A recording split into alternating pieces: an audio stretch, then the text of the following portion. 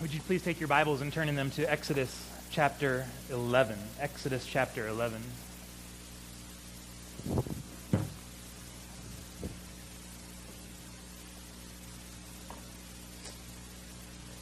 This morning I went to print my sermon notes. It said it was out of ink. It had no mercy on me. So I have no sermon notes, so I'm going to try something I've never done before, just using my laptop up here, as inelegant as that is. I apologize for the ugliness of it. But we'll see if we can make it through nonetheless. Exodus chapter 11. Today kind of feels like the first Sunday of the Christmas season, so you might wonder why we're still in Exodus. But that is the plan for right now. We're going to continue today. Next Sunday, my family and I will be in South Carolina. We're going to go be there for the baptism of our newest nephew. So Lee will be preaching Matthew 13 next Sunday, continuing his series through the Gospel of Matthew. And then after that, we're going to have a special Christmas series for the remaining Sundays in the month of December. But it's really appropriate to be in Exodus 11 today, and I'll try to explain why I think that's the case in a moment. But let me just give a little bit of big picture overview before we read this passage. We're going to read Exodus, all of chapter 11, which is only 10 verses. It's a short chapter. And so we have just finished the first 9 of the 10 plagues, and they covered chapters 7, 8, 9, and 10. And now we're going to get into the 10th plague that covers all of chapters 11, 12, and most of 13. What happens here is that the 10th plague, we know it's special and set apart from the rest because of just, if nothing else, the amount of space that Moses gives to the writing about this plague. In fact, we don't even see the plague today. All of chapter 11 is just the announcement that this 10th plague is going to come. And then we'll get into chapter 12, where there is a lengthy section of Moses giving the instructions to the people of what the Passover is going to be, how they are to take their lamb and sacrifice it and put the blood on the lintels and the doorposts of their houses, so that when the destroying angel, that is the Lord, comes over the Egyptians on that fateful night, he will see the blood and the houses of the Israelites will be spared. And then if you look in chapter 12, when you finally get to verse 29, the plague actually happens. And if you see how it's set apart in your Bible, if it's the same as in mine, the reporting of the plague itself is fairly short, just a few verses. And then it talks about the Exodus itself, the people actually leaving the country of Egypt. And then there's the institution of the Passover. Then all of chapter 13 is talking about the feast of unleavened bread, which is this expansion of the Passover feast itself. And so we have nearly 3 whole chapters that are set aside simply to this one event that's happening in one night in Egypt. And yet it's clearly so different from all the plagues that have gone before. And I'm going to say some more in a moment about just the specialness and the significance of this final plague. It's really its own thing altogether. So, but first, let me read our text here, Exodus chapter 11. Let me ask you, if you're able, would you please join me in standing for the reading of God's word today? Exodus 11, starting in verse 1. The Lord said to Moses, "Yet one more plague I will bring upon Pharaoh and upon Egypt. Afterward he will let you go from here. And when he lets you go, he will drive you away completely. Speak now in the hearing of the people, that they ask every man of his neighbor and every woman of her neighbor for silver and gold jewelry." And the Lord gave the people favor in the sight of the Egyptians. Moreover, the man Moses was very great in the land of Egypt, in the sight of Pharaoh's servants, and in the sight of the people. So Moses said, "Thus says the Lord, about midnight I will go out in the midst of Egypt, and every firstborn in the land of Egypt shall die, from the firstborn of Pharaoh, who sits on his throne, even to the firstborn of the slave girl who is behind the handmill, and all the firstborn of the cattle. There shall be such a great cry throughout all the land of Egypt, such as there has never been nor ever will be again. But not a dog shall growl against any of the people of Israel, either man or beast, that you may know that the Lord makes a distinction between Egypt and Israel. And all these your servants shall come down to me and bow down to me, saying, 'Get out, you and all the people who follow you.' And after that I will go out. He went out from Pharaoh in hot anger. And the Lord said to Moses, Pharaoh will not listen to you, that my wonders may be multiplied in the land of Egypt. Moses and Aaron did all these wonders before Pharaoh, and the Lord hardened Pharaoh's heart, and he did not let the people of Israel go out of his land. Father, this is your word that you have given to us to teach us, to instruct us, to soften our hearts, to lead us towards Christ, that we might embrace him with full faith, that we might be grateful and thankful for all the work that he has done on our behalf, that he has become our great salvation, a Savior for sinners. So, Lord, would you exalt him in these moments as we study the text before us today. It's in his name that we pray. Amen. Please be seated. So again, as we look at the 10th plague, which really we don't even get to the plague itself today, I want to help us to see how important this plague is, that in a way it's completely different from the first 9 plagues that have gone before.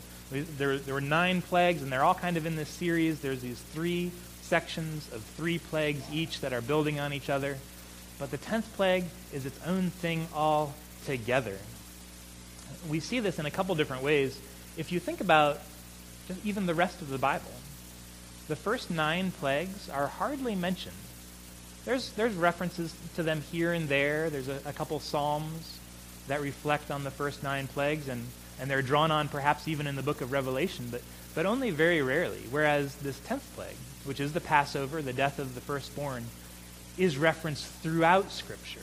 It's ubiquitous. The institution of the Passover that comes from this 10th plague becomes the very heart of the national life of Israel. Celebrating the Passover on a yearly basis, coming together, that was part of what defined somebody as an Israelite. That was the heart of what it meant to be God's people, was to come together in this great festival once a year to almost reenact, right? Because you slaughtered the lamb just like they did on this first Passover night, and you roasted it, and you ate it in haste with your belt buckled and your sandals on your feet. You were reliving every year just exactly what they had done that first time. And you burned whatever was left. You followed these directions because that's what it was to be an Israelite. It was to be the people that God had rescued out of slavery in Egypt, that he had set free by his great arm and his mighty axe. This 10th plague is definitive for Israel. In fact, if you look in chapter 12 of Exodus, just right down below where we are right now, chapter 12, verse 2, it says, "This month shall be for you the beginning of months. It shall be the first month of the year for you." What's happening in this? All of time is now reordered around this one event. This becomes New Year's for the people of Israel. It says this will be the first month. However you've marked time up until now, it's changing. This is a new beginning. So literally for the people of Israel that their calendars are going to change because of this event. This becomes really not only the climax of the book of Exodus, it's really the climax of the whole Old Testament. Because this will be the event that all of Israel will always look back on. Throughout their national life together, they will look back and say, that was the great event of salvation. That was where God rescued his people. We were slaves in Egypt. We were suffering for 400 years, but the Lord our God remembered his covenant. He looked on his people and he heard their cries, and he had mercy on them. He brought us out with a mighty arm and an outstretched hand. This is what they look back to. In fact, it's not just in the Old Testament, but even the New Testament is going to draw on the Passover as part of how it explains what Jesus did when he came. The Passover, this 10th plague, is one of the great acts of foreshadowing that points us to Christ, that helps us to understand what was happening when Christ went to the cross. We want to say, what did that mean? How do we understand the theology? How do we understand exactly what happened? Well, part of it is we look back at the Passover, because Jesus was doing an even greater Passover. We know that in part because Jesus, on the night in which he was betrayed, when he took bread and when he broke it, what was he doing? He had gathered his disciples and brought them into the upper room together to celebrate the Passover. That's what they were doing. It was that feast when Jesus took the bread and he took the wine, and he would institute a new feast. And he would change it. And you have to think what that meant for Israelites, that for centuries and centuries and centuries had gathered every year to do Passover exactly the same way. And now here is Jesus. He says, from now on, you will gather and you'll take bread and you'll take wine and you'll break the bread and you'll pour out the wine. And this will be what it means to be God's people. You're not going to keep the Feast of Passover anymore. You'll observe the Lord's Supper. And the meaning of the Lord's Supper itself is taken from Passover. And so we see that as we get into this 10th plague, we're dealing with the very heart of God's salvation in the Old Testament. It is so significant. And that's why, in part, 3 chapters are dedicated to explaining this last plague. That it's not like the others. It's different. It's set apart. And so we'll take our time as we go through it, both today and then in January when we pick up in Exodus again. But here's 3 things I want us to see in this chapter today. First, this chapter is the announcement of salvation. Second, it tells us of the blessings of salvation. And third, it describes for us the fearful accomplishment of salvation.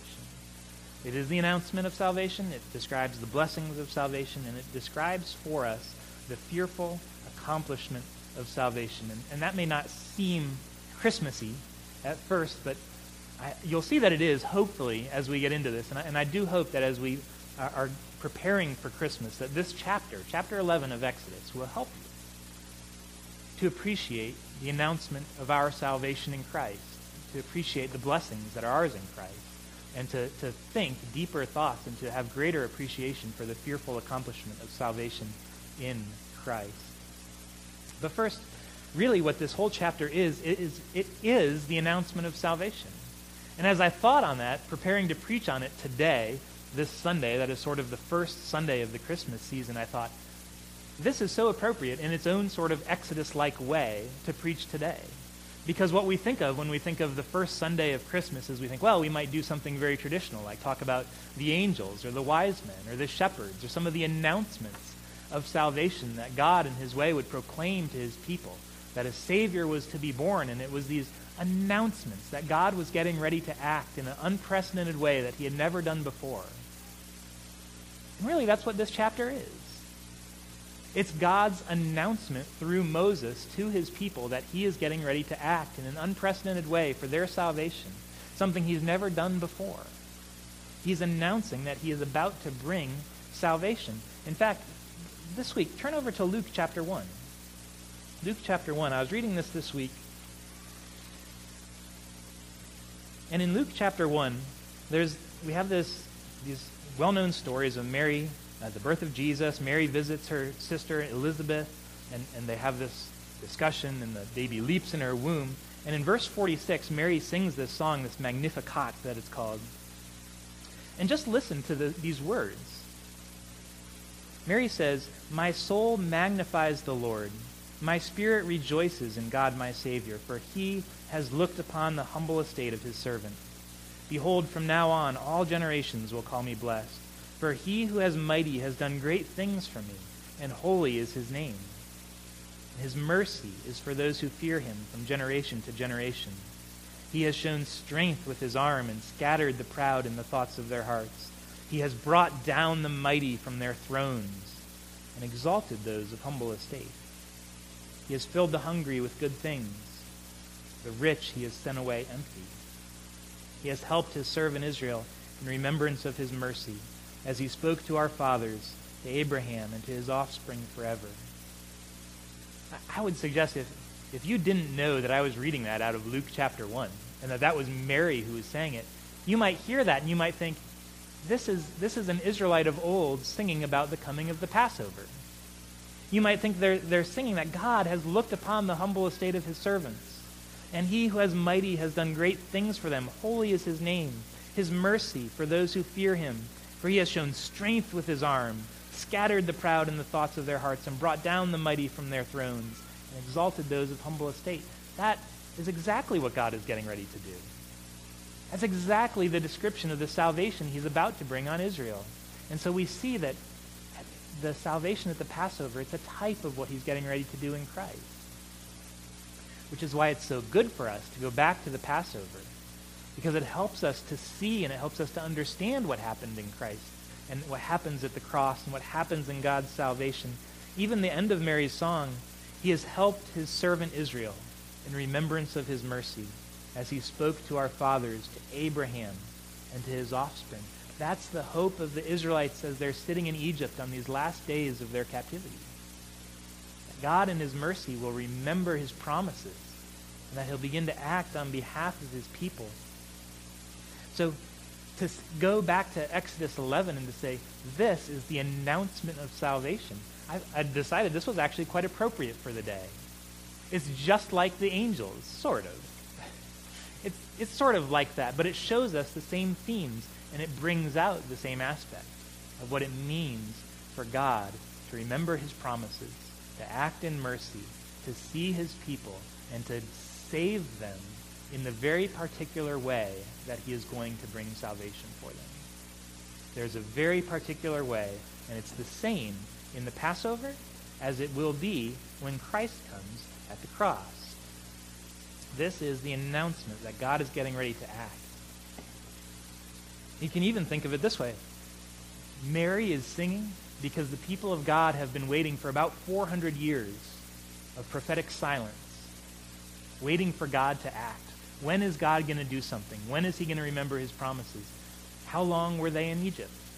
It was about 400 years of waiting, wondering, when is God going to act? When is he going to remember his promises? When is he going to come and flex the strength of his arm on behalf of his people? Here it is. Here it is. So look at this chapter, because as we've said, this is not the plague, this is just the announcement of it. This is all this chapter is just the warning. Here it is in verse 4. Moses says to Pharaoh, he's talking to Pharaoh, this is apparently before he has left Pharaoh at the end of the last chapter, because he ended chapter 10 saying, I will not see your face again. So apparently he hasn't left yet. He's still there. He's still speaking to Pharaoh. And he says to him that he just gets right into it in verse 4. About midnight, I will go out in the midst of Egypt. There's no warning. There's no, let my people go or else. And if not, then God is going to come. There's no command. There's no question. There's no chance to escape. He simply says, about midnight. Tonight, this night, the Lord is going to go out into the midst of Egypt. And every firstborn will die.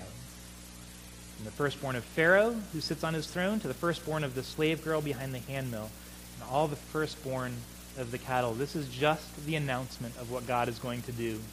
There is no warning, there's no asking, there's no commanding. He also tells Pharaoh exactly how it's going to end. He tells him in verse 8, all these your servants shall come down to me and bow down to me, saying, get out, you and all the people who follow me. There is no doubt in Moses' mind that this is the last plague.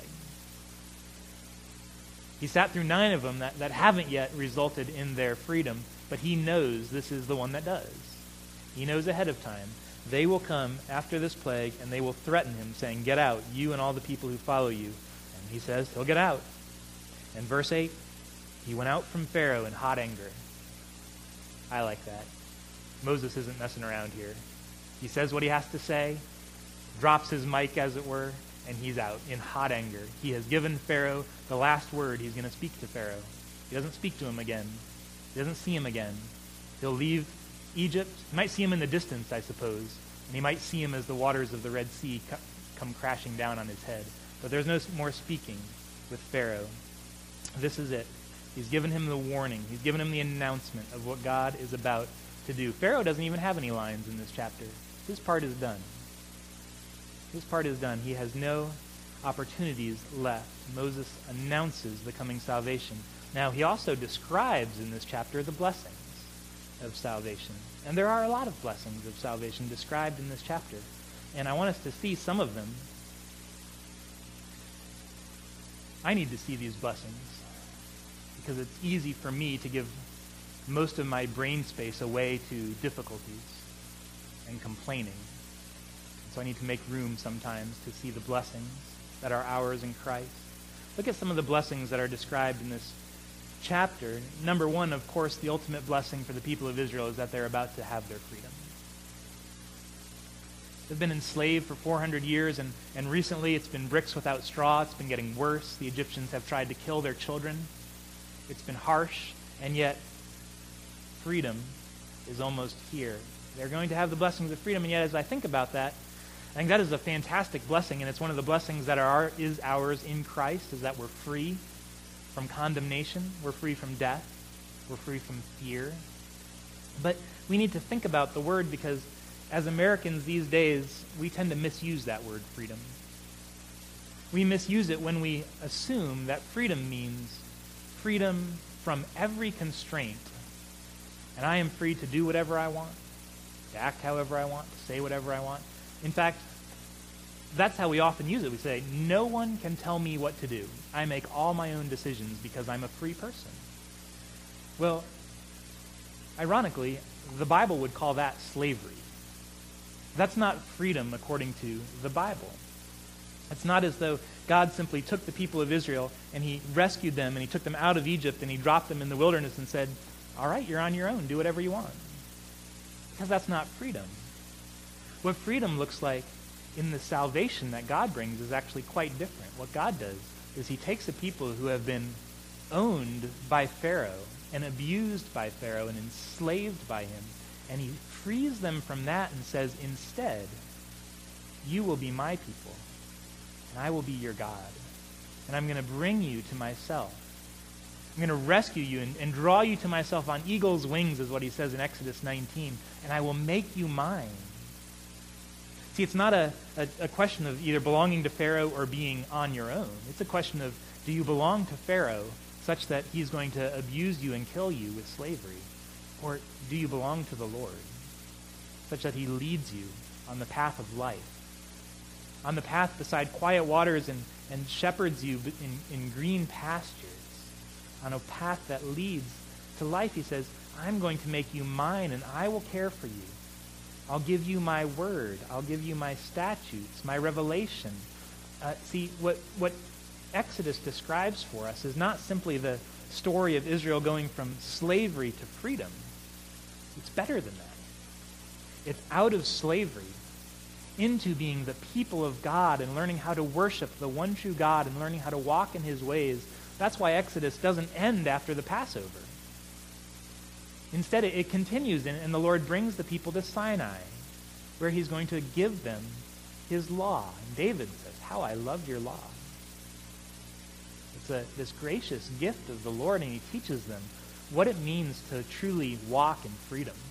The Israelites could not walk in freedom apart from God's law that he would reveal at Sinai. He said, this is how you live as a free people. And it wouldn't end there, because he would reveal to them the instructions for the building of the tabernacle.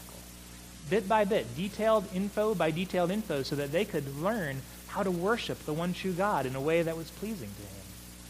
See, he's filling up what it means to be a free people. Not just that you're out of Egypt, that's part of it, but now we learn what it is to walk in the light of the Lord. We learn what it is to live in a way that pleases the Lord. We learn what it is to give our lives to him in worship. It's the very same for us today. That God has not saved us so that we can simply live however we want. So that we can say we're free and no one can tell us what to do. He saved us instead that we might walk in the pursuit of holiness. That we might seek first his kingdom, glorifying him in all that we do. That we might learn what it is to please the Lord, seeking him in the pursuit of godliness. That's what real life is. That's what God has saved us for, not to be our own masters, but to submit humbly and joyfully to the one who raises up the humble, who lifted us out of the dust, who drew us to himself and says, I and I alone give you life. And we receive life from his hand. To reject that and to say, I will be my own boss, that's no freedom. That's no life. It's just slavery and death all over again. And so this is where the people are with their blessings. They're going to receive freedom to be the people of God, to walk in his way, to learn from his word.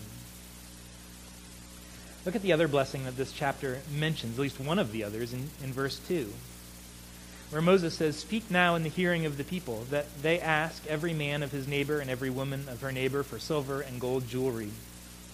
And verse 3, get this, "The Lord gave the people favor in the sight of the Egyptians." And the man Moses was great in the sight of the Egyptians. How could this happen? Here's this people, the Israelites, who have been the slaves for 400 years, and in my experience, slaves just don't go demand that their masters give them all their silver and gold. And the masters say, "Okay, I will do it." Especially when those slaves have recently been praying for their salvation and their God has been beating up their masters. And yet in the midst of that, the masters do not hate the Israelites. God gave the Israelites favor in the eyes of the Egyptians, such that as they are going to go out, they are going to plunder the Egyptians. They're going to take all their silver and gold with them, and they will come out of Egypt enriched in every way.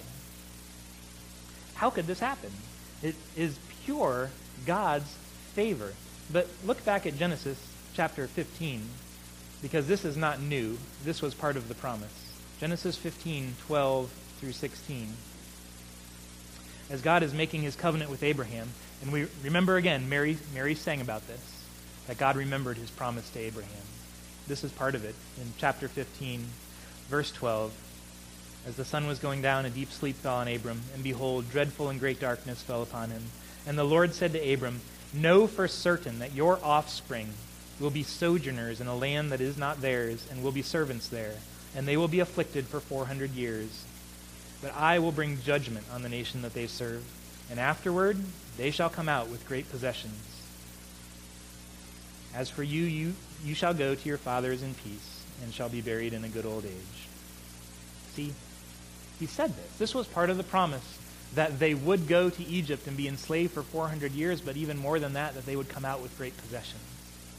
This is not just a tacked on bonus at the end of slavery. This was part of God's plan all along. And this is one of the great aspects of these stories of the plagues in my mind. Almost every plague that we've read so far has ended with something like, Pharaoh hardened his heart as the Lord told Moses, as the Lord had said.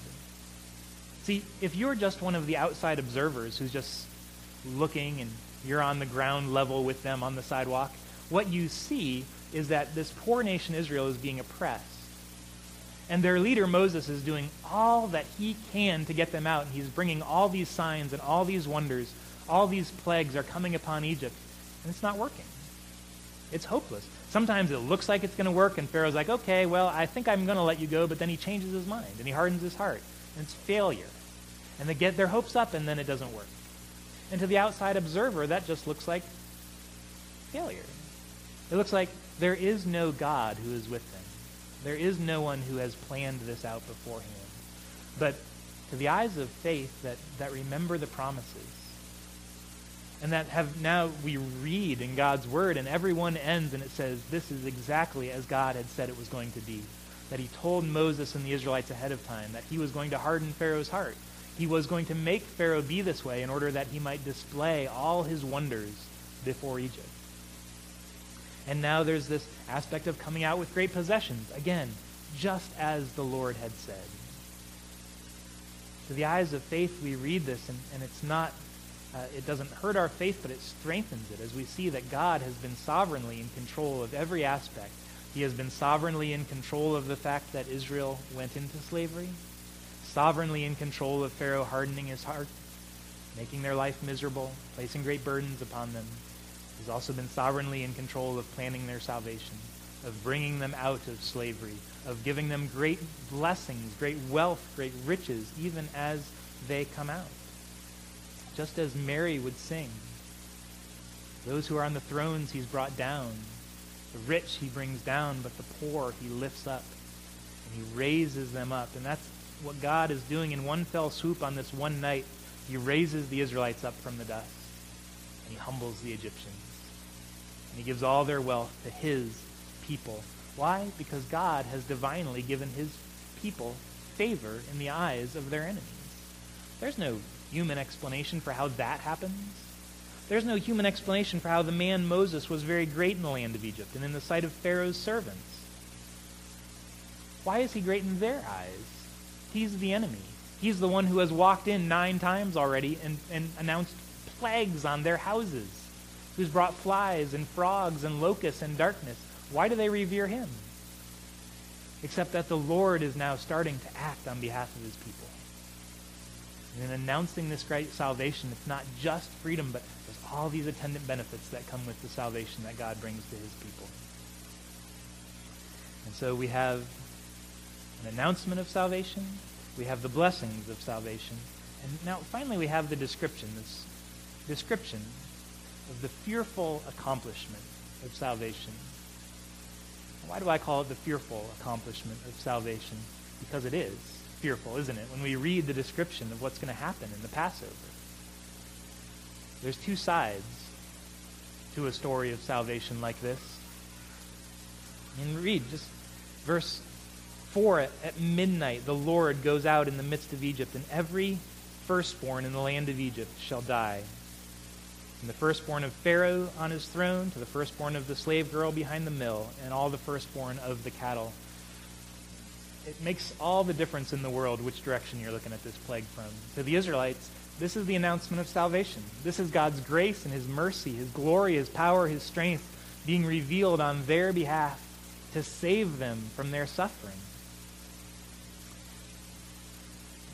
For the Egyptians, this is the announcement of God's terrible wrath, that his just and perfect justice is now coming on them for their sin, for their wickedness, for their evil. And yet, it's in the very midst of this act of God's judgment that his judgment falls, and yet he's going to describe how the Israelites, God's people, will be sheltered from the judgment by taking refuge with the blood of the Lamb protecting them, so that as his judgment on wickedness falls, they're saved by his mercy. See, their salvation consists in both mercy and justice together at the same time. And this is where the Passover is so interesting, because at least in my experience, when we think of the cross, for those of us who have grown up in church, when we think about salvation, we default so quickly to thinking about God's mercy and his grace and his love shown at the cross, which is absolutely true. But do we forget that that's also the greatest act of God's judgment, pouring out his wrath on sin that ever will be? And that our salvation, the reason we're saved, is because his mercy and his judgment were revealed at the very same time in the very same act. And God poured out all his judgment against our sin, but it landed on Christ.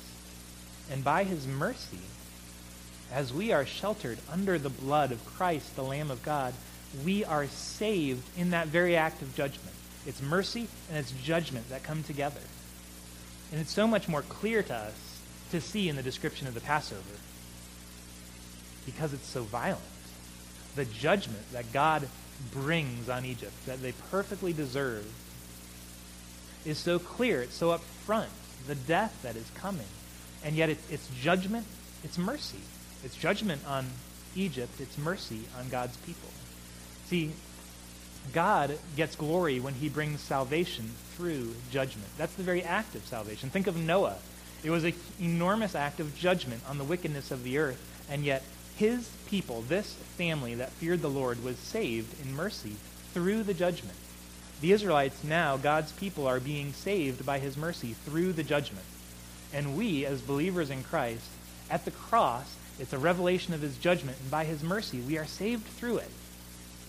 We are saved through it that we might not experience the judgment and the wrath, but Christ does. Christ does. And so one of my hopes for us is that as we consider the story of the Passover, and it's sort of straddling Christmas because we're starting it today and we're going to come back to it in January, so a little before, a little bit after, one of my hopes is that it will help to deepen our appreciation for the salvation that was announced and brought at Christmas time.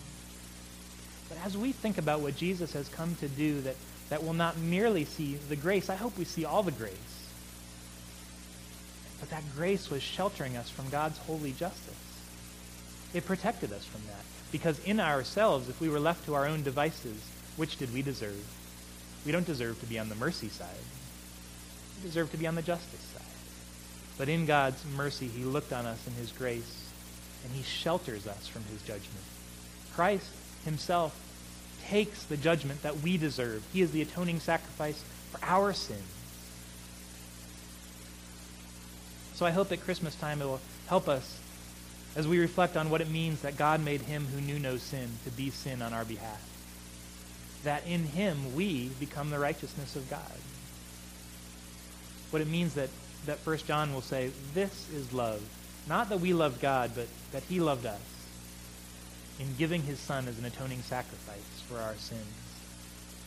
I hope we can look on the story of our salvation at Christmas and have it be deepened, maybe our appreciation be broadened for what we see, for who Christ is, for what he's done for us.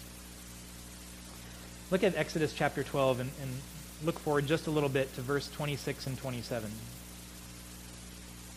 This is part of Moses' description of what the Passover celebration will be year by year as they look back on this in verse 26. And when your children say to you, that is in the midst of the celebration, when your children say to you, what do you mean by this service? You shall say, it is the sacrifice of the Lord's Passover. For he passed over the houses of the people of Israel in Egypt when he struck the Egyptians, but spared our houses. And the people bowed their heads and worshipped. Part of my hope is that this Christmas, as we celebrate as a church family, as individual families, as people together, maybe there will be opportunity for the kids to ask, what do we mean by this celebration, by this service? What do we mean by Christmas? What do we mean by the Lord's Supper when we do this? We'll have opportunity to say that when Jesus came to save his people, God was coming in wrath against sin with the death that we deserve for our sins, but he brought his judgment on Jesus so that we might be spared. We received mercy from God through Christ in the face of the judgment that we deserved. And the people will bow their heads and worship the Lamb of God who brings our salvation. Let's pray together. Heavenly Father, we're thankful for your word. We ask that your Spirit will be with us now as we contemplate these words, and as we go from this place to think on them, we ask that you will press them on our hearts. Lord, that we might be deepened in our knowledge of you and in our love for you, that we'll have an even greater appreciation for all that you are for us in Christ and all that you have done for us in Christ. Lord, we ask that you will not allow us today to be those people who look into a mirror and immediately go away and forget what we look like. Don't let us be those people who hear your word and do not take it to heart. But Father, may we store it up, may we reflect on it, and may we practice it in our lives. In the name of Christ we pray. Amen.